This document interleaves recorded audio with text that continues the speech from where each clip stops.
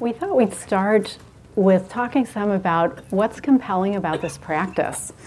You know, why be interested in it? You're here, you're committing a day to it, and maybe more, maybe you've already committed some of your time and life to this practice.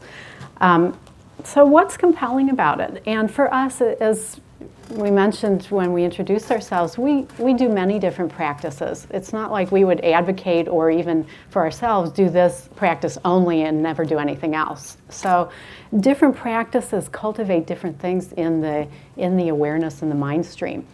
And this practice cultivates specific things that we'll talk about today.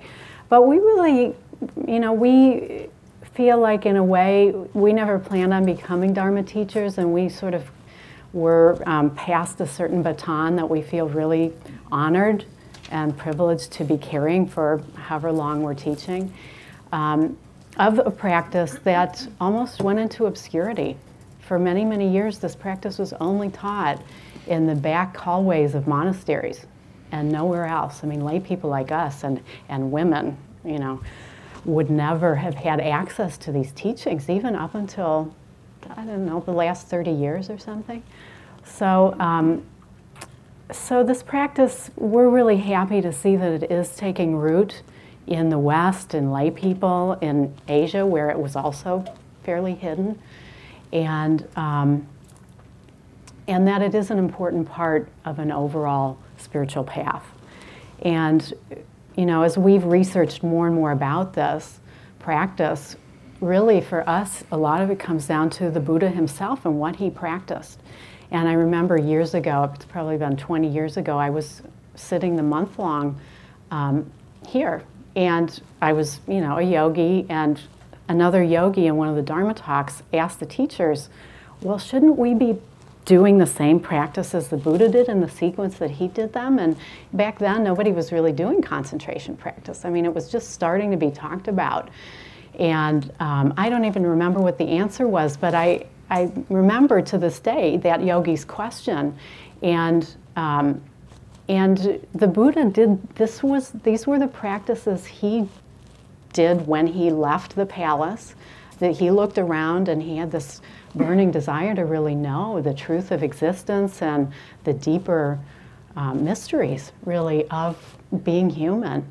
And he went around and found the most evolved people he could find of his day, and those people were teaching concentration practice in the jhanas. And so he went to one teacher, and that person taught him the 1st through 7th jhana, and then a different teacher taught him the 8th jhana.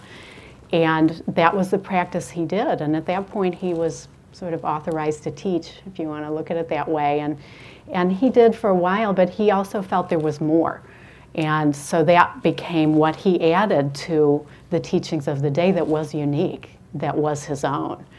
And when he had his full enlightenment, he looked around, and after some period of time of just sort of being in that understanding and that experience, he looked around for the people he thought could actually understand the profundity of what he had experienced, and the people with little dust in their eyes that he went to immediately were his two teachers. They were the ones that he felt had the clarity that the teachings and the experience that he ended up, really adding to what he learned could land with, because they had enough purification of mind that it could actually be received. So, but it wasn't only just up to the point of his enlightenment that the Buddha did these practices. He continued to do these practices through his whole life. I mean, this is a fully enlightened being who's still choosing to do these practices. Why was he doing that? I mean, we can't know. We can only speculate why he did that. But he talked about these. If you actually read the suttas, we've heard scholars who have said that between 60 and 80% of the suttas, when the Buddha's asked about what should I practice from, lay people or monks, he's telling them to do this practice and vipassana. He's not just telling them just to do vipassana, he's telling them to do samatha and concentration practice and to do the jhanas. And so, there's a way where we're really happy that this has become reintroduced into the mainstream of Buddhism because it really mirrors much more what the Buddha actually practiced and taught himself throughout his whole life. And even before the Buddha, I mean, this is part of the interesting thing about this practice in particular, is that as Buddhism evolved, of course, how does Buddhism differentiate itself from all the other practices being taught out there? Well, this practice was something that was already existing when the Buddha came along. And, you know, there may be a way that the people who were advocating for Buddhism needed to kind of distance themselves from those practices, and that's understandable. But if you really look at the history, this practice goes back probably at least 5,000 years. So to me, that's really, you know, to us, that's really profound, that as long as humans have been at a level of consciousness and intelligence and awareness to start asking these questions about the mystery of existence, of, you know, where did I come from and what's going to happen when I die? Is there something beyond just the body and my personality that I can know for myself? You know, I mean, this is one of the great things that we love about Buddhism, is the Buddha said, don't take my word for it, go and experience it yourself. And this practice has endured for 5,000 years. And there aren't many things in human history that have lasted that long. You know, sometimes we joke that probably sex and taxes are the only other things that have lasted that long. So, you know, and there's a reason, because the effect on the consciousness, even as evolved as we are and as complicated as consciousness has become over what it was in ancient times, it still has the effect of uprooting a lot of the ways that we suffer, or allowing us to have space between our identification with the ways that we suffer and that deeper nature that's just really waiting for us for awareness to return to what we really are. And in addition to the spiritual benefits, let's say, there's also very practical benefits to this meditation as a daily practice. And really, we live in a world that is very complicated. It's very fast moving. There's lots of changes going on socially, environmentally, just economically. There's just a lot happening. And this is a meditation that really invites, it really promotes serenity and allows serenity to really be steeped into our consciousness in a way that can be really arresting, a place we can land. So it has a lot of great benefits there. It also is, you know, we think of meditation, learning different meditations, as like we have a box of brushes, and each of the meditations is a specific kind of brush that when we need that particular brush for a certain segment of time, a few weeks or a month or more, we can pick up that brush and we can use it. So it really adds, in effect, to our skill set as meditators to learn additional meditations that we feel drawn to do. So in that way, it's really a great practice to learn. And concentration, we get a lot of feedback, and it's our experience that as you develop concentration, you can then bring that concentration to other practices. You can have the ability to really zero in on whatever the meditative object or the practice you're doing. So it really helps to have that capacity, both as a meditator and then just in terms of your own consciousness. So it's very helpful.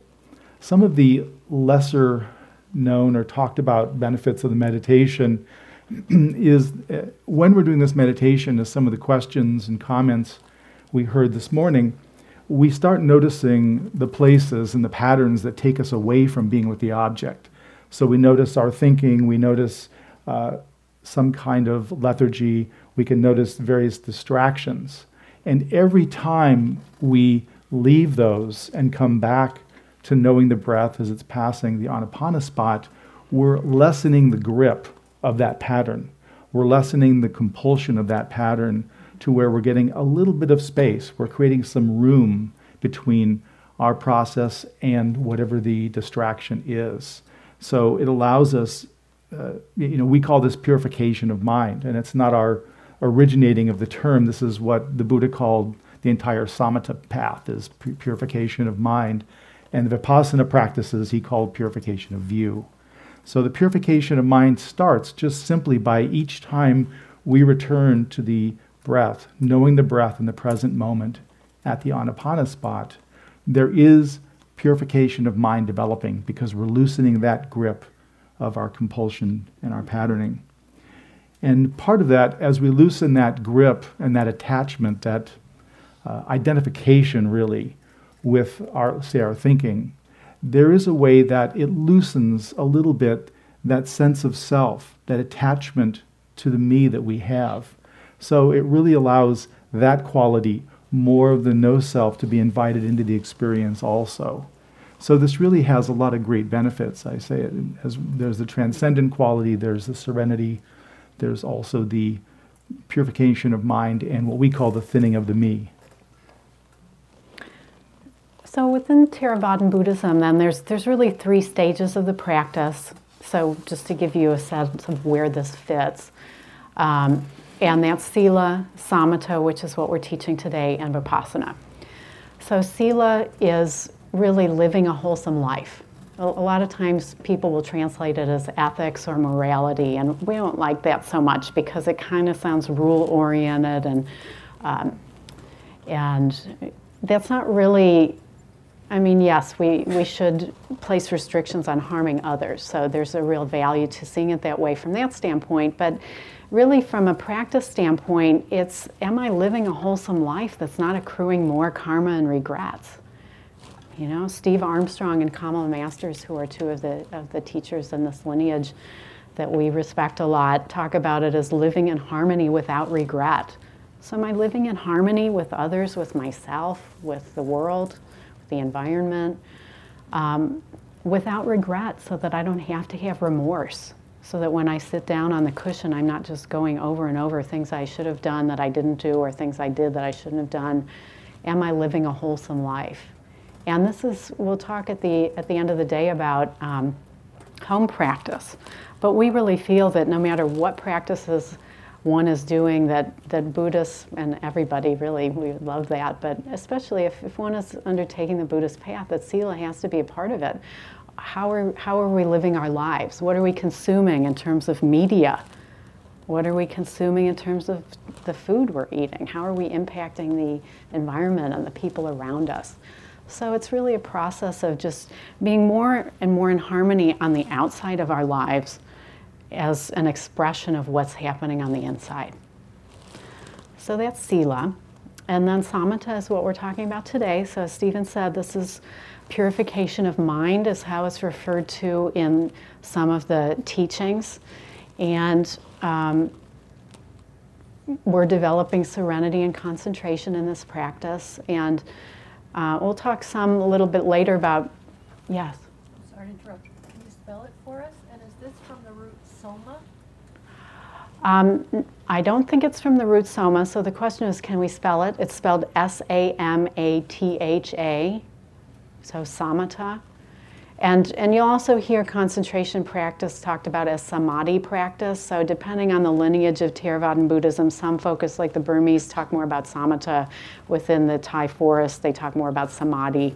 But basically, the word samadhi means concentration. So samatha is a little bit broader term, so, you know, and also we were authorized in the Burmese tradition where they talk more about samatha. Also, under the umbrella of samatha is the metta practices. Right. So those are also samatha samatha practices. Right. Yeah. So a lot of you are familiar with those practices. Yeah. Everyone who raised your hands about doing metta, you know, it's not talked about much, but metta is also a concentration practice. It's a samatha practice as well. So here, what's really happening is that the mind stream itself is being purified, so that when we turn towards phenomena, we can see them more clearly. And we'll talk more about the differences in this later. And then Vipassana is really seeing phenomena as they truly are. So here we're taking the awareness, whereas the Samatha is more inward. We're really doing practices that affect the mind stream more inwardly in the Vipassana, we're really meeting phenomena, whether it's our own thinking and mental processes or phenomena that's taken in through the senses, in the outer world, and seeing those in the more of their natural state, in a more truthful state, is really the direction that Vipassana goes. So in terms of the actual focusing more on the practice, we've talked about that this is a practice of being in the present moment. It's really important that we're just being here by returning to the Anapana spot. Every time we notice awareness has shifted, we're bringing ourselves back to the present moment. And the whole practice unfolds in this present moment. So we're really trying to narrow that time frame to not, again, wander to the past or the future, but really just be here with our breath. With each breath, it's a new moment. So it's a new opportunity to be with the breath each time we do it. And one of the differences in this meditation than other meditations is that the knowing the breath in the present moment as it's crossing the Anapana spot is our only object. So if the breath is elsewhere, we're noticing it in the abdomen and in the chest elsewhere, we return to the Anapana spot. If we notice other qualities happening, we're not going and taking those as a meditative object. The breath crossing the Anapana spot is the only object for much of this practice. So we're focusing exclusively on that, and that's a difference from other practices. We're not going to what's predominant, we're not evaluating, we're not looking at the characteristics or noting, we're just being with the breath. So that's important. And one way to think of this is it's sort of like, you hear every New Year's, people take New Year's resolutions, and a common one is people sign up for gym memberships to go and, I'm going to get in shape this year, that's it, I'm doing it. And you go to the gym and first pick up some weights and, oh my God, have these weights gotten heavier or what? And so, but over time and coming back in repetition, we find, oh, look, I can do these more easily. People can graduate to larger weights. And much like this practice, every time we return to the breath crossing at the Anapana spot, every time we move away from the thinking or the pictures or the story or the narrative or whatever your particular distraction is, we're building the muscle of concentration. So we're going to get better and better and better at this. And people they get more settled and they get more intimately present with the breath there. So it's really just a matter of having that discipline of returning again and again and again. So as we mentioned, one of the questions we get a lot is about feeling the breath and what's the relationship to the skin there? Is really the skin the object? And it's like the gentleman had the question about the warmth and these qualities. It's a little esoteric to say, know the breath crossing here. Well, how do you know it? Well, a lot of us know it by movement. We can feel things like the gentleman said, warmth, but we're not using those as investigative tools. We're using them as a support for knowing that it's present. And there comes a time when we don't need to use things like warmth or movement or what have you, because the awareness stays there more naturally.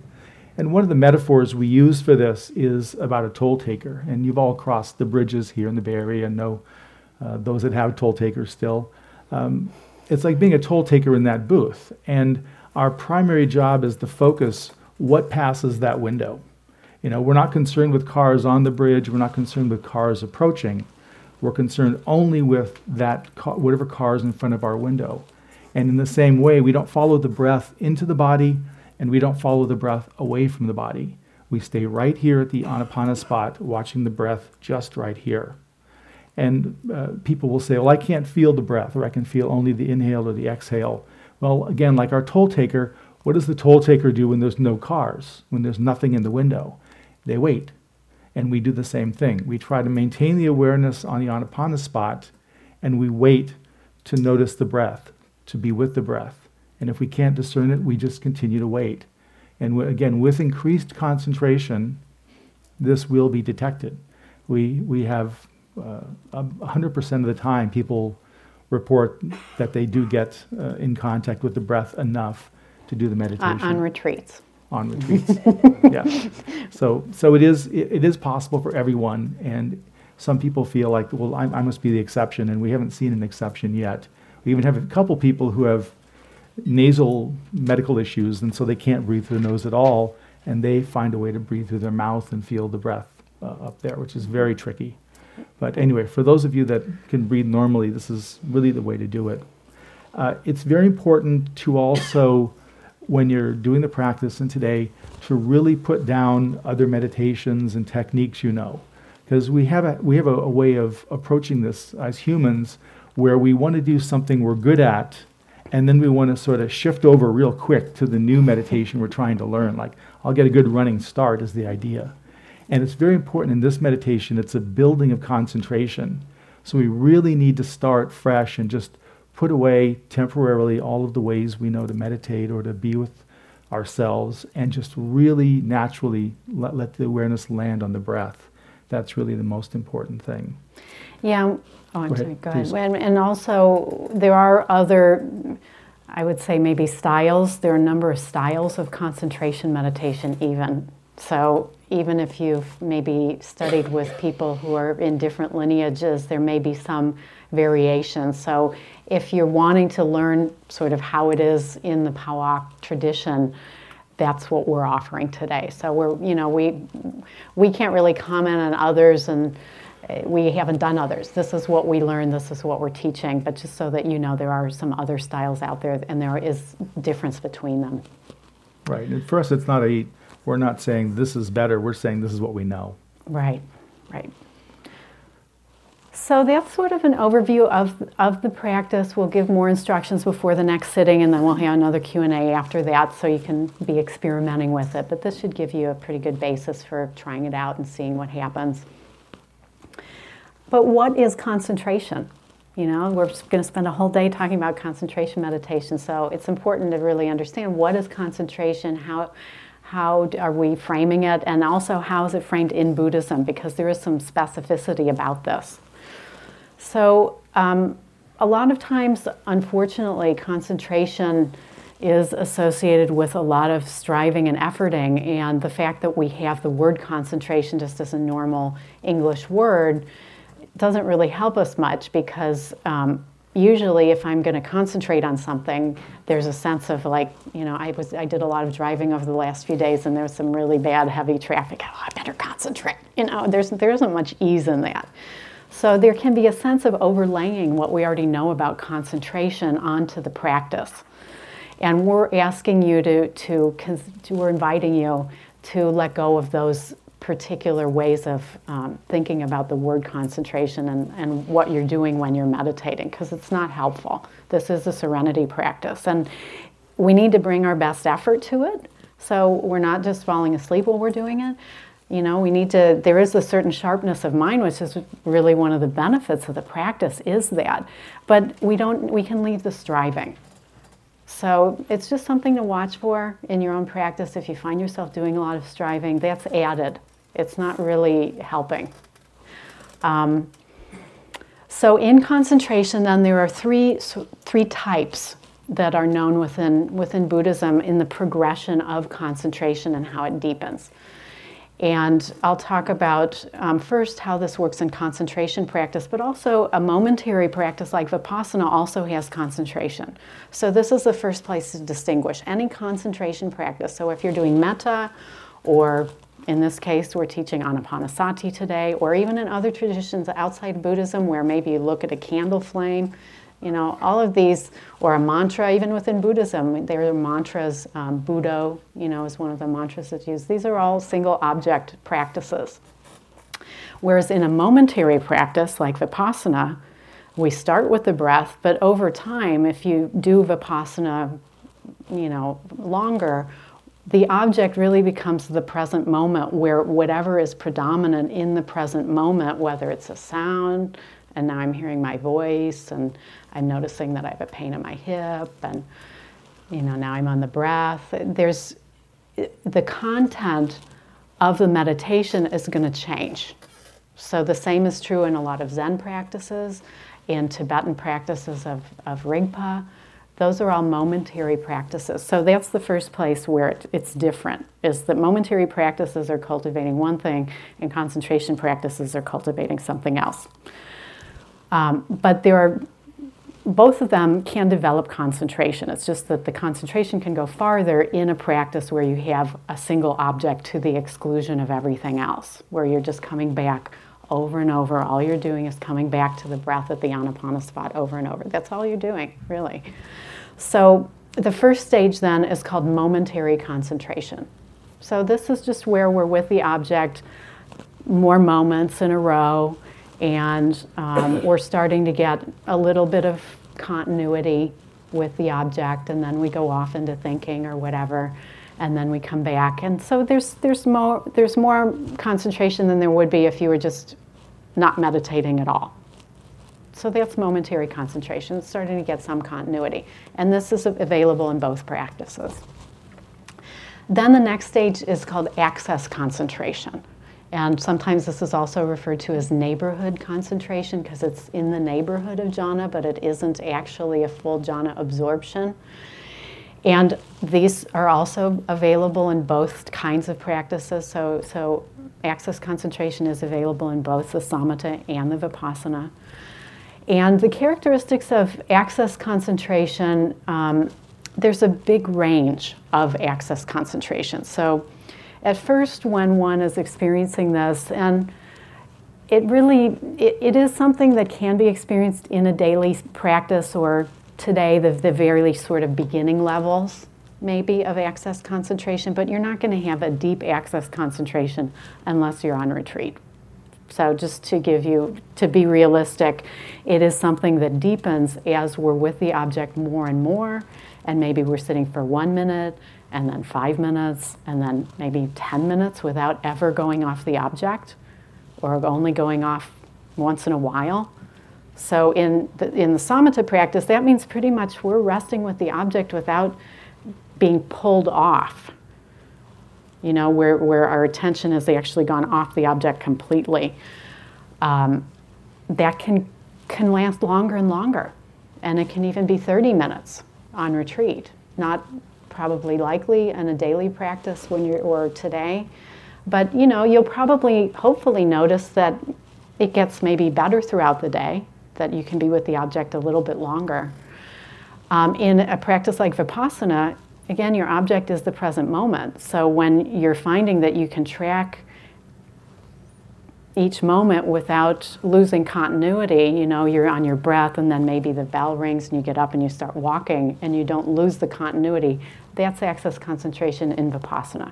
So you can see it's a little different, but basically the level of concentration is similar. And there are certain phenomena that can start happening there that Stephen will talk about, I think, this afternoon as we get more into the purification of mind, where as the mind settles, our personality structures that we're familiar with start receding, and more of our true nature can start being experienced directly. And that's pretty awesome when that starts happening. And this is what draws people to meditation, is the opportunity to be free from some of the ways that we have compulsive thinking, and whether we're suffering or not, it's not what we really are in our deepest nature. So there's an inherent suffering just in that. Yes, there's a hand back there. Sorry, you talked about access concentration, with respect to being pulled away in a thought. If you're meditating and you notice a thought but you're not pulled away, which happens maybe 1% of the time, but 99% of the time I'm pulled away. Right. Is the thought will come up. Is that still access concentration? Yeah, that's a really great question. I'm glad you asked that. So the question was, what if a thought comes up and you're not actually pulled away? It's sort of out there, but you're still, and you'll find we're going to introduce the counting in the next sitting, and you'll find that after a while, if your concentration's good, you can keep the counting going and not lose track, and you're thinking in between the numbers, you know. So that's kind of what you're talking about. But even the fact that you can stay with the object and know that there's a thought and not go to it, that's a higher level of concentration, obviously. So, you know, in terms of a technicality, if you're actually counting minutes, I'm not sure how you might count it, but really the idea is we're withdrawing our attachment and the compulsiveness to our normal thought patterning. So even as it's receding, maybe you count that as staying with the object. You know, that's really up to you in terms of how you frame it. But if you're maintaining continuity, that's really the most important thing. It's helpful to think of this more like a dimmer switch than an on and off switch. So it isn't that every time we have a thought, okay, I'm off the object. We can have thoughts just as right now someone can walk by the windows here. We don't have to all stop and turn and watch that person. Right. You know, that's what we're doing with thinking. But we can still know someone's walking by. Right. And that's no problem. So that's what we're really looking for is, again, we're not trying to eliminate anything. We're just trying to stay with the object and allow whatever is going on in the mind or in the body or elsewhere just to happen. Right, So- yeah, so those things can recede, and if they're there and we're not getting pulled off, then it kind of doesn't matter that much Right. at some point. It's And we're there is cultivating the neutrality. Yeah, and there is the possibility, again, on retreat, most likely, although I guess it could happen some in daily practice, where there just isn't that much thinking. So these are all possibilities within the range of access concentration. And then there's the last level, which is full absorption. So this is what is technically known as jhana, as a full jhana absorption. And one of the things that's kind of difficult about this is that sometimes when people are really experiencing a deep access concentration, they might think it's a full jhana absorption because it just feels so different than normal consciousness. And this is where you really need a teacher to help you, because, I mean, it's not, in some ways it's not that important, is it a full jhana absorption or not? The purification of mind is still happening. So it's not like full jhana absorption is the only thing that's of value. All that access concentration is also of value. The difference is with a full jhana absorption, that is a non-dual state.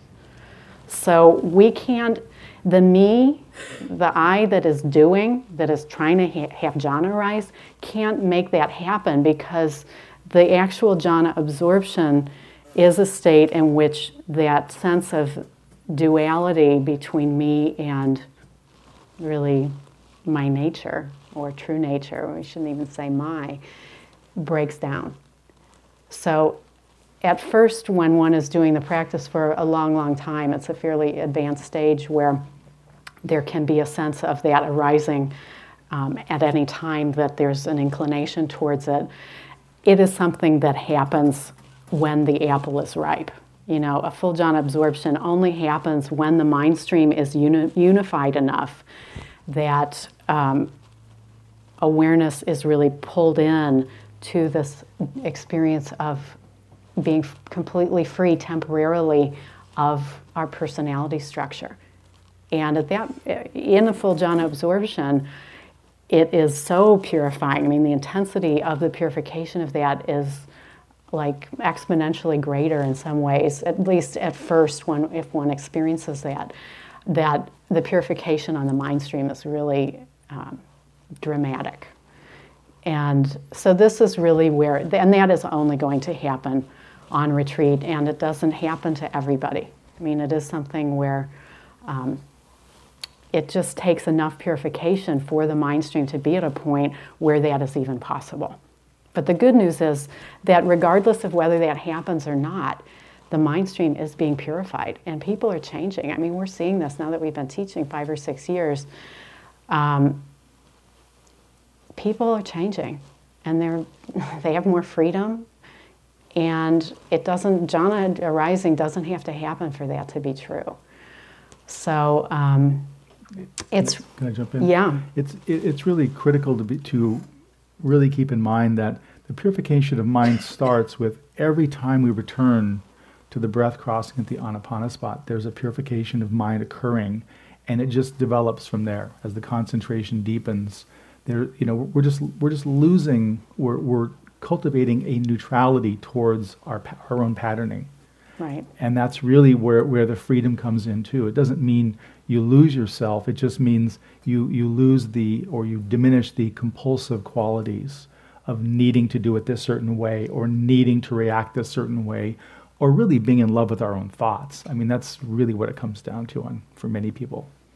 Yeah, so, and then at the same time, so as the compulsivity is dropping, and the access to our own nature is increasing, we can be more and more, there's more direct experience. So this is where when the Buddha says, don't take my word for it, experience it for yourself, we can start tasting this for ourselves.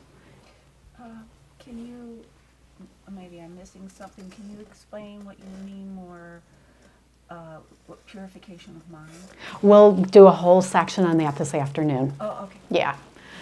Yeah, so this is, it's really like like in a flashlight. We should actually bring one, where at first, you know, a flashlight, one of those camping flashlights that's a lantern, and then it gradually, you know, you can turn it into a flashlight.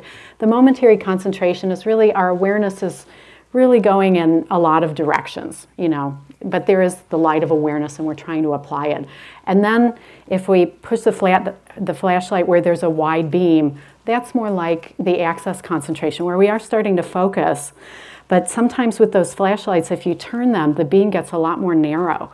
And this is really what's happening with, as the concentration gets deeper and deeper, is that our own awareness is starting to become laser-like. And when we were writing our book, our editor kept saying, what's laser-like? Can you describe that? So we did some research on lasers, and laser beams are actually light. They are light, and they are so powerful that they can cut through metal.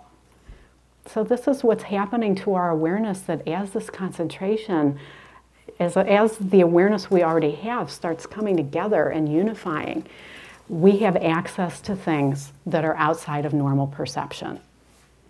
And we can penetrate our own conditioning. Right.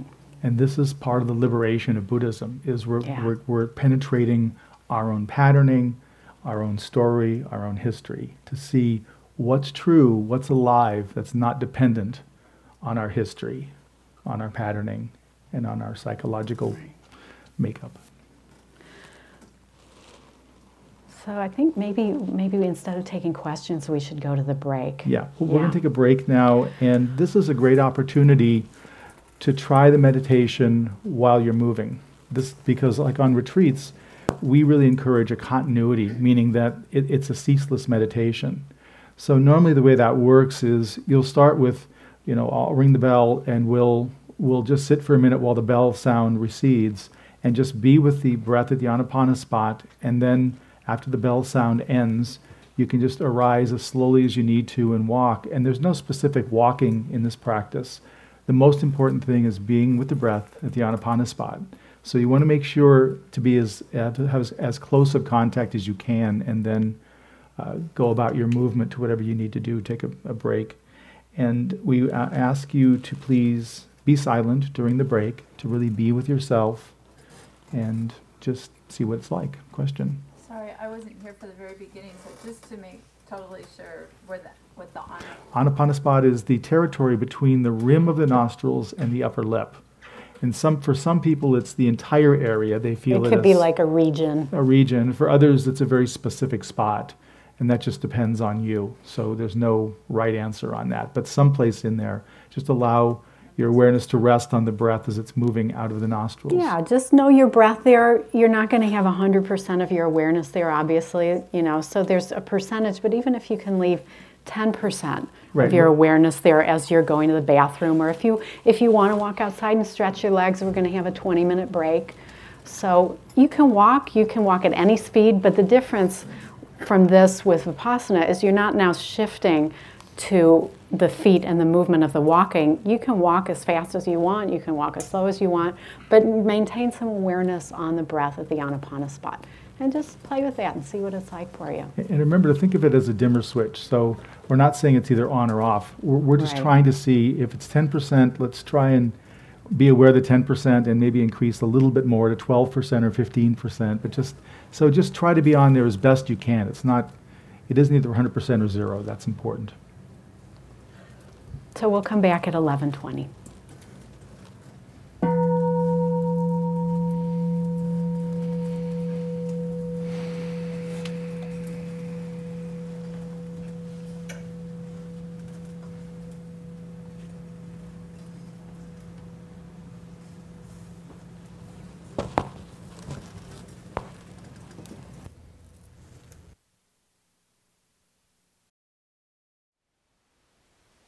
Thank you for listening. To learn how you can support the teachers and Dharma Seed, please visit dharmaseed.org/donate.